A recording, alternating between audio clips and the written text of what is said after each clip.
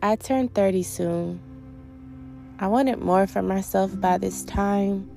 I've accomplished a lot, but not enough. I will dedicate my next decade of life to living, to not being sad about situations for too long or sad about losing people for too long, because you have to move on eventually. And I just want my eventually to be as soon as Lori Harvey's, okay? To not giving too much of my energy to whom doesn't deserve it.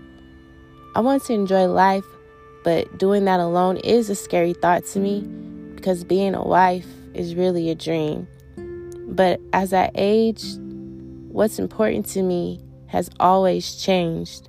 My morals and how I remain loyal are my permanent beliefs that are aligned with what makes me, me. I'm overall happy to be here. I know I'll be even happier once I learn how to conquer my fears, just to be able to feel more free and closer to my dreams, while gaining a better understanding of my abilities. Here's to 30.